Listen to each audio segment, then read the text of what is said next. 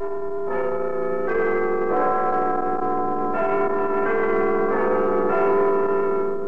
Museum, Scotland Yard's Museum of Murder. Here in the grim stone structure on the Thames, which houses Scotland Yard, is a warehouse of homicide, where everyday objects, things like a packet of matches, a coffee pot, a paring knife, all are touched by murder.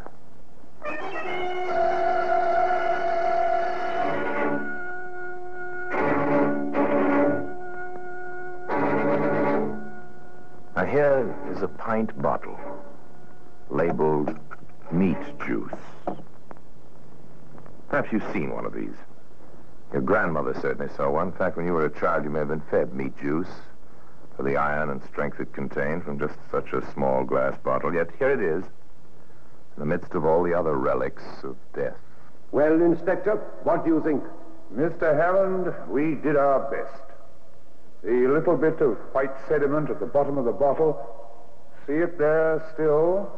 You know what that is? Yes, arsenic. And to me, at least, the means of murdering my brother.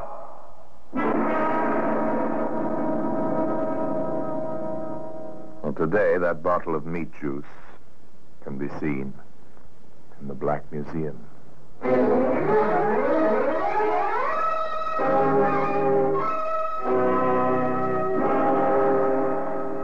From the annals of the Criminal Investigation Department of the London Police, we bring you the dramatic stories of the crimes recorded by the objects in Scotland Yard's Gallery of Death, the Black Museum.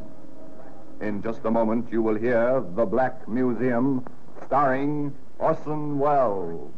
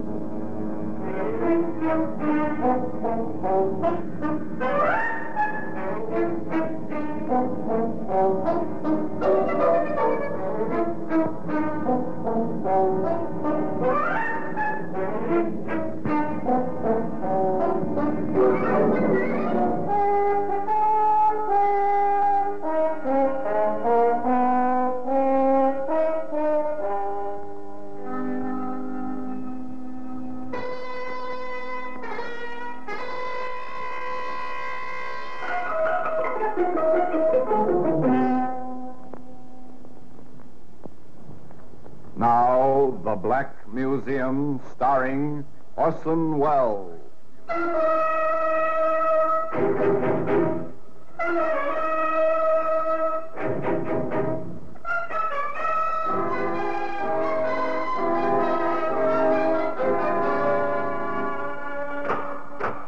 Here we are in the Black Museum, Scotland Yard's Museum of Murder.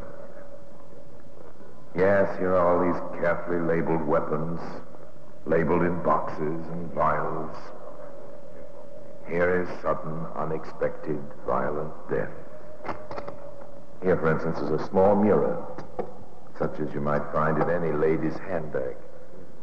A very pretty lady used this one once to inspect an escaped tendril of soft brown hair, but what she saw reflected was not merely disordered beauty. She saw murder strike. Ah, yes, here. Here it is. The bottle labeled meat juice. Obsolete, archaic type of writing on this label, replete with flourishes and shading. No prosaic typing. Handwritten by an expert penman. Then this was only natural in the 1890s, when this bottle became the focus of an odd, even a very disturbing situation. Of course, on the surface, the Hammond family, Liverpool, England, 1892, displayed no evil. All was happiness on the surface. Shall we drink to the great event, shall we? Of course, dear. Oh, forgive me, Bob. What event? There you have it, my dear. My own brother doesn't remember our wedding anniversary. Your anniversary, old man? Which one? Our 8th, Arthur. 8 years of happiness. Not to mention 6 years of our son. And, Arthur, You forgot. Perhaps because I wasn't at the wedding. That's right. Robert met me and we were engaged in America. But we were married here at my aunt's home. Exactly, while I was in America myself. Well, with all that straightened out, shall we toast the occasion? After all, how many times... A pleasant family gathering on a pleasant family occasion. Nothing evil on the surface. Of course, undercurrents do show themselves occasionally. Almost 3 o'clock. The time I took my medicine. Yes, dear. Which one is it this time? The liquid or the tablets? I took the liquid at 2.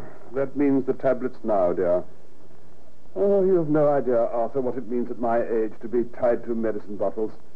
How Ruth stands me, I really don't know. You're a hypochondriac, Robert. Let's face the truth. No laughing matter. These sedatives, well, I learned all about them when I was in America last. One contains arsenic, the other has strychnine in it. Oh, now you are joking. I'm not. In very small quantities, but poison, nevertheless. Here are your tablets and the water, dear. Thank you. Thank you for everything, Ruth. It's not easy, I know, for a girl to be married to a man twice her age. Don't be ridiculous, Robert. I'm very happy. And so would you be if you let yourself.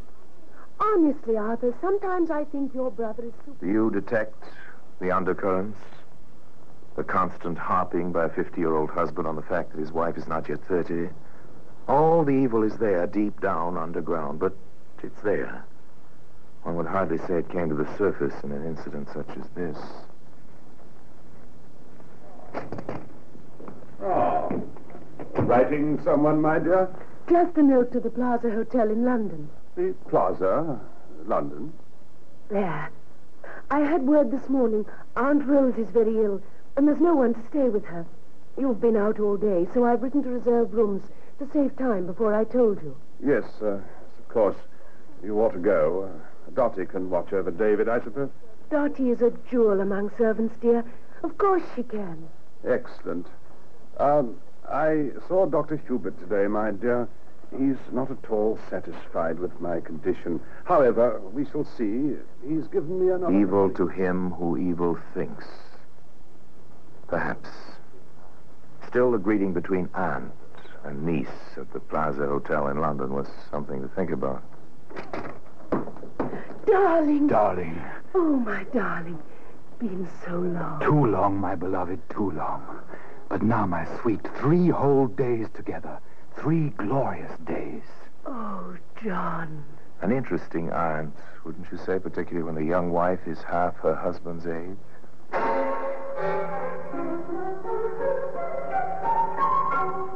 Now, there were some things which Ruth Hammond had in common with her husband. One was a love of horses and horse racing. It followed then that when the time for the Grand National arrived, Robert pulled himself together and took his wife to the world-famous race. And then an incident took place relevant to this story. Oh, it's wonderful, Robert. Just wonderful. I'm glad you're enjoying yourself, my dear. Hello, Ruth. Imagine running into you here. John. Oh, John. The gentleman seems to know you, my dear. I'm sorry. Mr. John Browning. My husband. How do you do? Well, thank you. And you? As well as can be expected. John's an old friend of mine, Robert. Aren't you, John? Yes, I think I can say I am. Well, won't you join us? There's plenty of room in our box, and I'm sure we'll be happy to have you. A casual meeting, a simple introduction, a gesture of hospitality, but who would expect a circumspect young woman to cast caution and good behavior to the wind? Dottie! Dottie! Yes, sir, Mr. Hammond. Right here, sir. Where were you? I was upstairs, sir, with Master David. Is the mistress with you? I left her at the racetrack. Oh, will she be along soon, sir? I mean, sir. I don't care what you mean or what she does. Robert, can you ever forgive me? If you must make an exhibition of yourself, Ruth, must it be in public? Is that all you care about? Your public pride? Oh. I ought to bar you from my bed and board forever. If it went for my son, I would. Robert, please forgive me. I'll never act like that again. John Browning is out of my life. Truly he is. Very well. We shall see. Dottie. Yes, sir? Forget what you've seen here. Understand? Forget it all. Well, now it was the husband's turn to visit London. Robert Hammond went to the city to see a specialist about his nerves, about the pains he believed came from his liver. From the specialist, he went directly to a chemist's shop.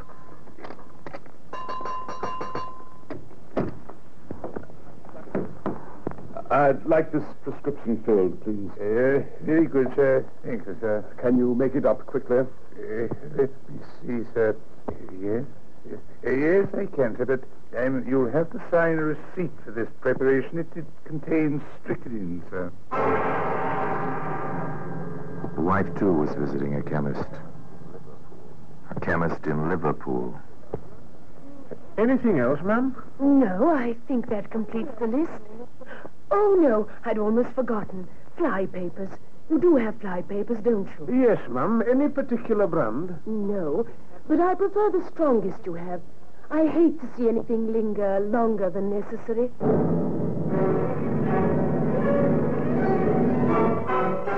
Ruth Hammond took her purchases with her. At home, she rang for the maid. You want me, Mum? Yes. Is there any hot water on the stove? Oh, yes, Mum. Cook always keeps the kettle boiling. Very well, Dottie. I want the kettle and the dishpan. I have to soak some fly paper. Whatever for, Mum?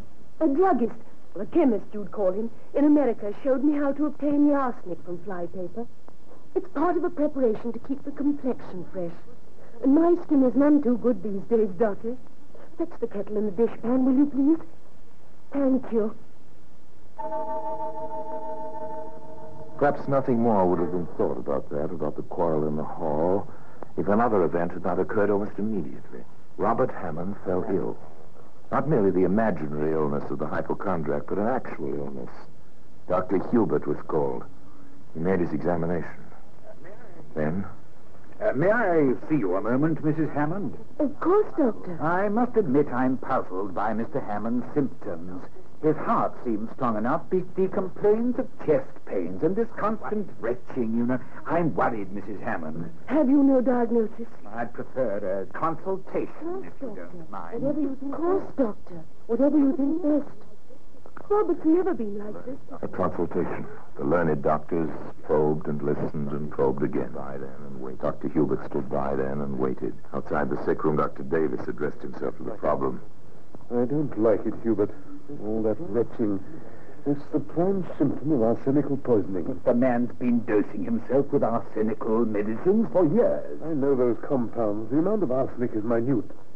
Hubert, who is nursing him? What, his wife, of course, with some help from the maid. I want a registered nurse in there, and no one else. You don't suspect anything, do you, Davis? I want to prevent suspicion if I can. Get a nurse in there as soon as possible. Meanwhile, we'll prescribe tonics, meat juices, and that sort of thing. And I want the bottles watched, night and day. The medicines, the patient, the nurse, all that's in the sick room. Everything and everyone else outside, including the lovely wife. Yes, including the lovely wife.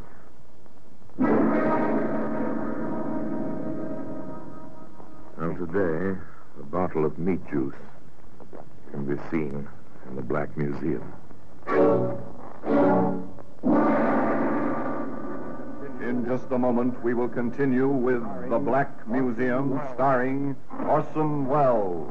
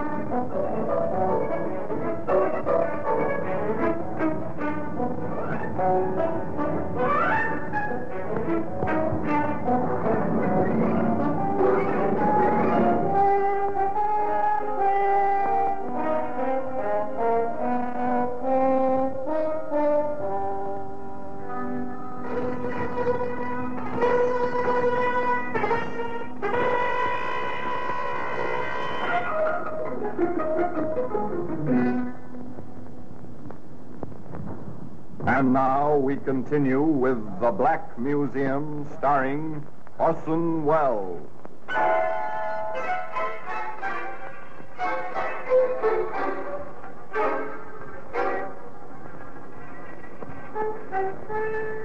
In 1892, a man might die slowly for unexplained reasons without benefit of laboratory tests, gastrointestinal examinations, or any of the aids to life and living which grace our times 60 years later. The doctors in 1892 did their level best. They used their knowledge well. If it came to placing a nurse in charge, denying a wife access to the sick room, or merely ordering concentrated meat juice as a tonic, they performed their functions according to the time in which they lived. Thus it came about that Robert Hammond suffered in his bed, Ruth Hammond was ordered from his room, and his brother Arthur came to stay in that tense, foreboding household. Yes, Dottie? Oh, it's the mistress, sir. She asked me, please, to mail this letter. That letter's open. Oh, please, sir, if I can explain. Well, get on with it. Well, I was taking it to the post box, and I dropped it, and the envelope was dirty. You can see the mud, sir. Yes, I see, but what else? I wanted to change the envelope, sir. I steamed it open. I couldn't help but read the beginning, sir, begging your pardon. Oh, Mr. Arthur, I'm so afraid for the master, sir. Let me see. Addressed to Mr. John Browning.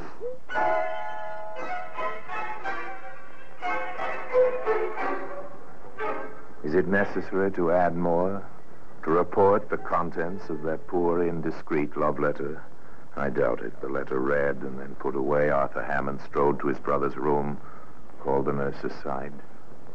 I want you to keep special watch, very special watch, nurse, and under no circumstances permit Mrs. Hammond anywhere near these medicines. Very well, sir.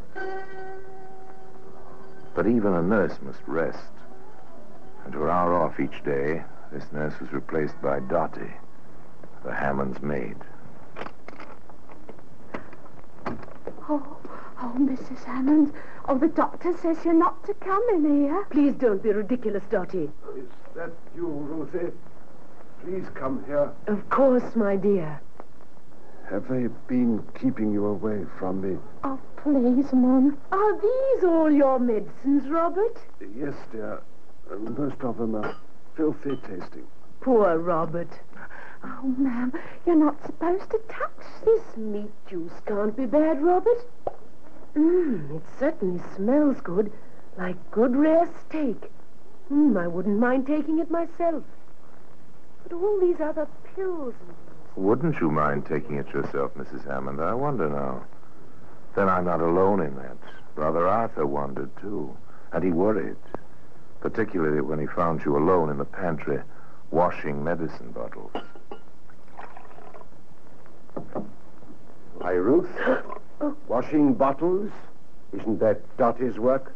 This at least I can do for my husband, even though I'm not allowed to see him. But you did see him yesterday. And if I did, who has a better right? I'm not speaking of rights, Ruth. I'm speaking of wrongs. If you have something of which you wish to accuse me, why don't you? I may. You see, I had the meat juice you handled yesterday analyzed. I see. You did? It contained arsenic. And you insinuate I put it there? I do. I did put something in that bottle. Robert asked me to. Some powder he had in a small box.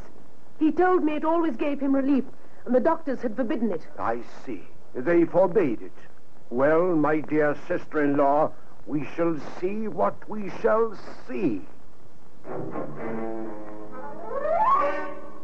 They saw soon enough. 24 hours later, a weeping Dottie told Brother Arthur. Oh, the master's death. Just a moment ago. So quick it came. Oh, no time to call anybody, not even you, sir. Dr. Hubert stated. I personally will not certify this death until there has been a post-mortem by Dr. Davis. And Dr. Davis reported. Death was due to aggravated inflammation of the internal organs. The body contains something less than half a grain of arsenic. I recommend an immediate investigation by the police. Enter Inspector Adams of the CID.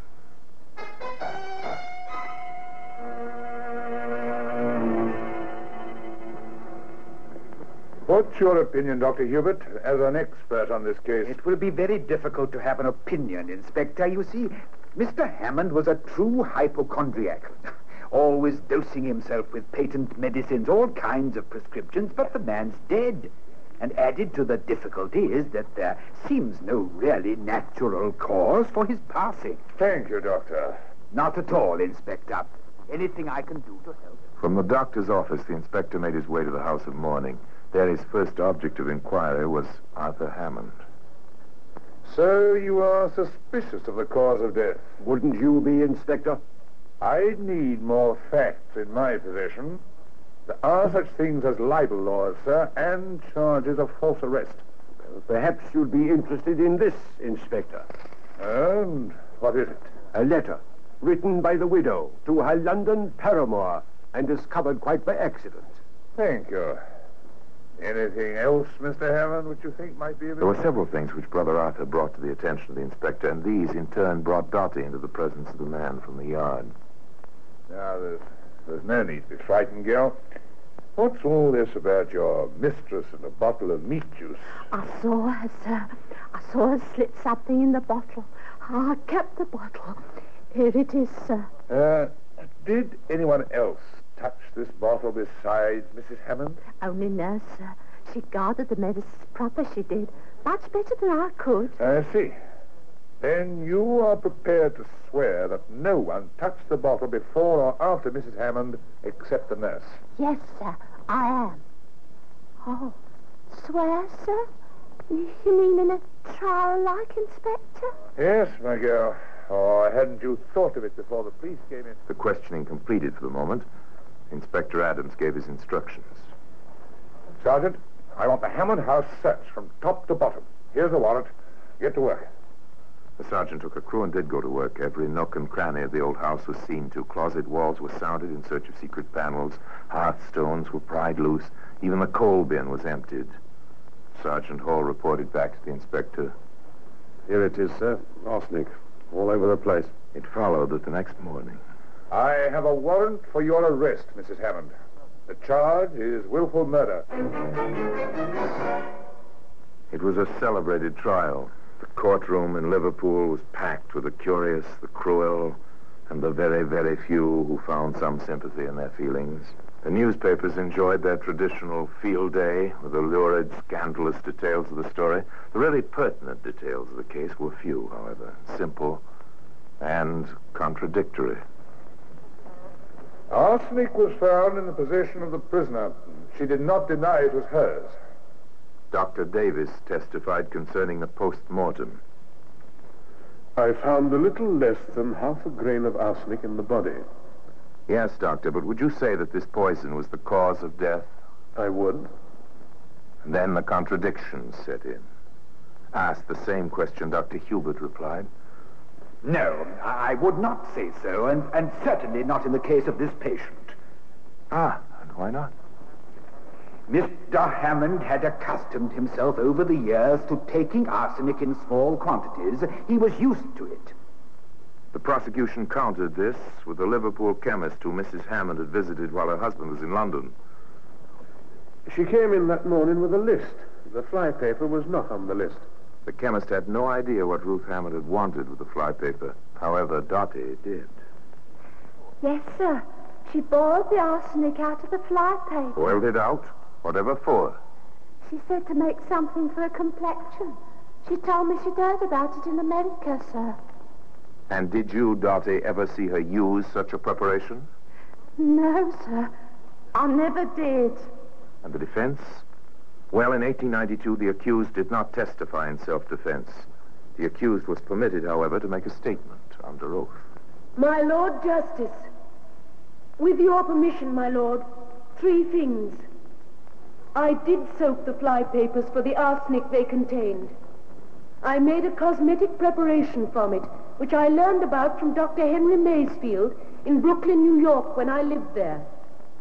I did put powder into my husband's medicine. He asked me to. It was a preparation he brought back from London, which had helped him many times before, but which his doctors here refused to give him.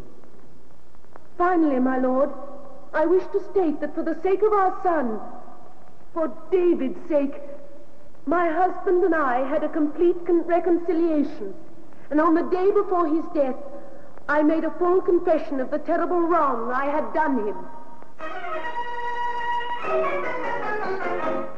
The jury retired. The court waited. The prisoner waited. The crowds waited. Hours passed. Then the knock on the locked door of the jury room. The bailiff opened. The 12 good men and true filed back in the jury box. The judge's gavel rapped.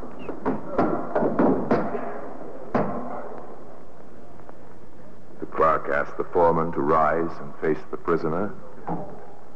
He intoned the traditional question. Gentlemen of the jury, have you reached a verdict? We have. And what is your verdict? We find the prisoner guilty of premeditated murder. And today, the bottle of meat juice, a decisive clue in this case, is still to be found in the Black Museum.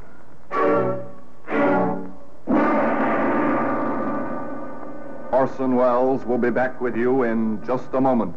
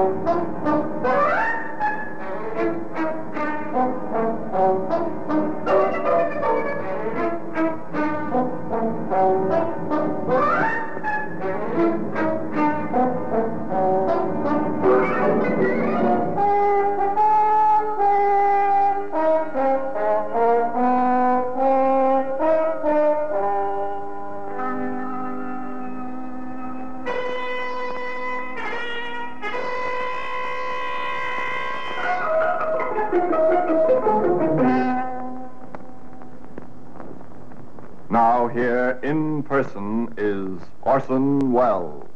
Well, they didn't hang Ruth Hammond.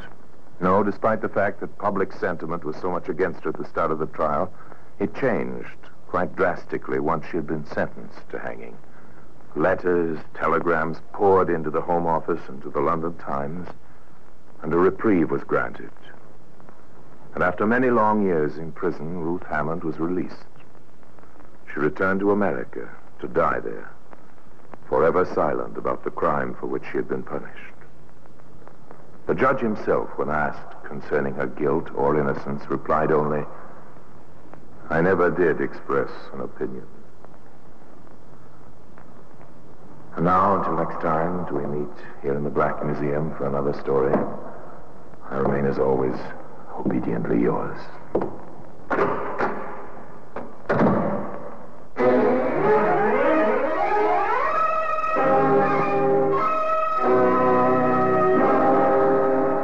The Black Museum, starring Orson Welles, is presented by arrangement with Metro-Goldwyn-Mayer Radio Attractions.